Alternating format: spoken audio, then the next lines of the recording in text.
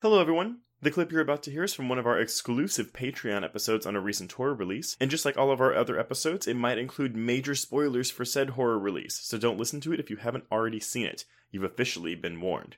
And if you'd like to hear the full episode, just head on over to patreon.com/horrorqueers and subscribe today. Without further ado, here is your exclusive Patreon clip. When's the last time we got a horror icon, especially in terms of a serial killer, right? I think the closest is maybe Victor Crowley or Jigsaw. And actually, I wouldn't even know if I would consider Jigsaw because it's not really a slasher. But I guess I didn't say we're doing slashers, but it's what we think of when we think of the icons, though, right? Right, yeah, for sure. And you are right in that. But I think you're right. Victor Crowley was a good attempt, but that never really took off in the mainstream. Work, no.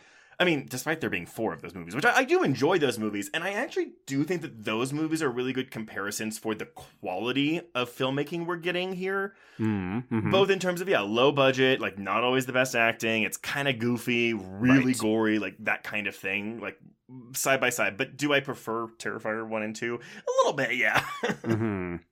I just find there's something so magnetic about Art, and the movies feel like they understand what his appeal truly is. It's not just that he's really, really fucking mean and he is willing to give horrific death sequences. I love a good mean death, I love a good gory death, and this movie is delivering that in spades.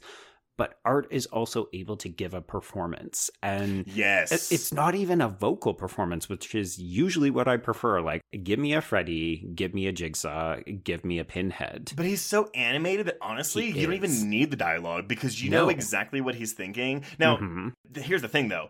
I don't need, and nor do I particularly want don't give us a backstory. I know. And that's what I think we're going to get. Because the fans are like, well, how does he do this? I don't care. He just can't die, and he kills people. That is literally all I need to know about him.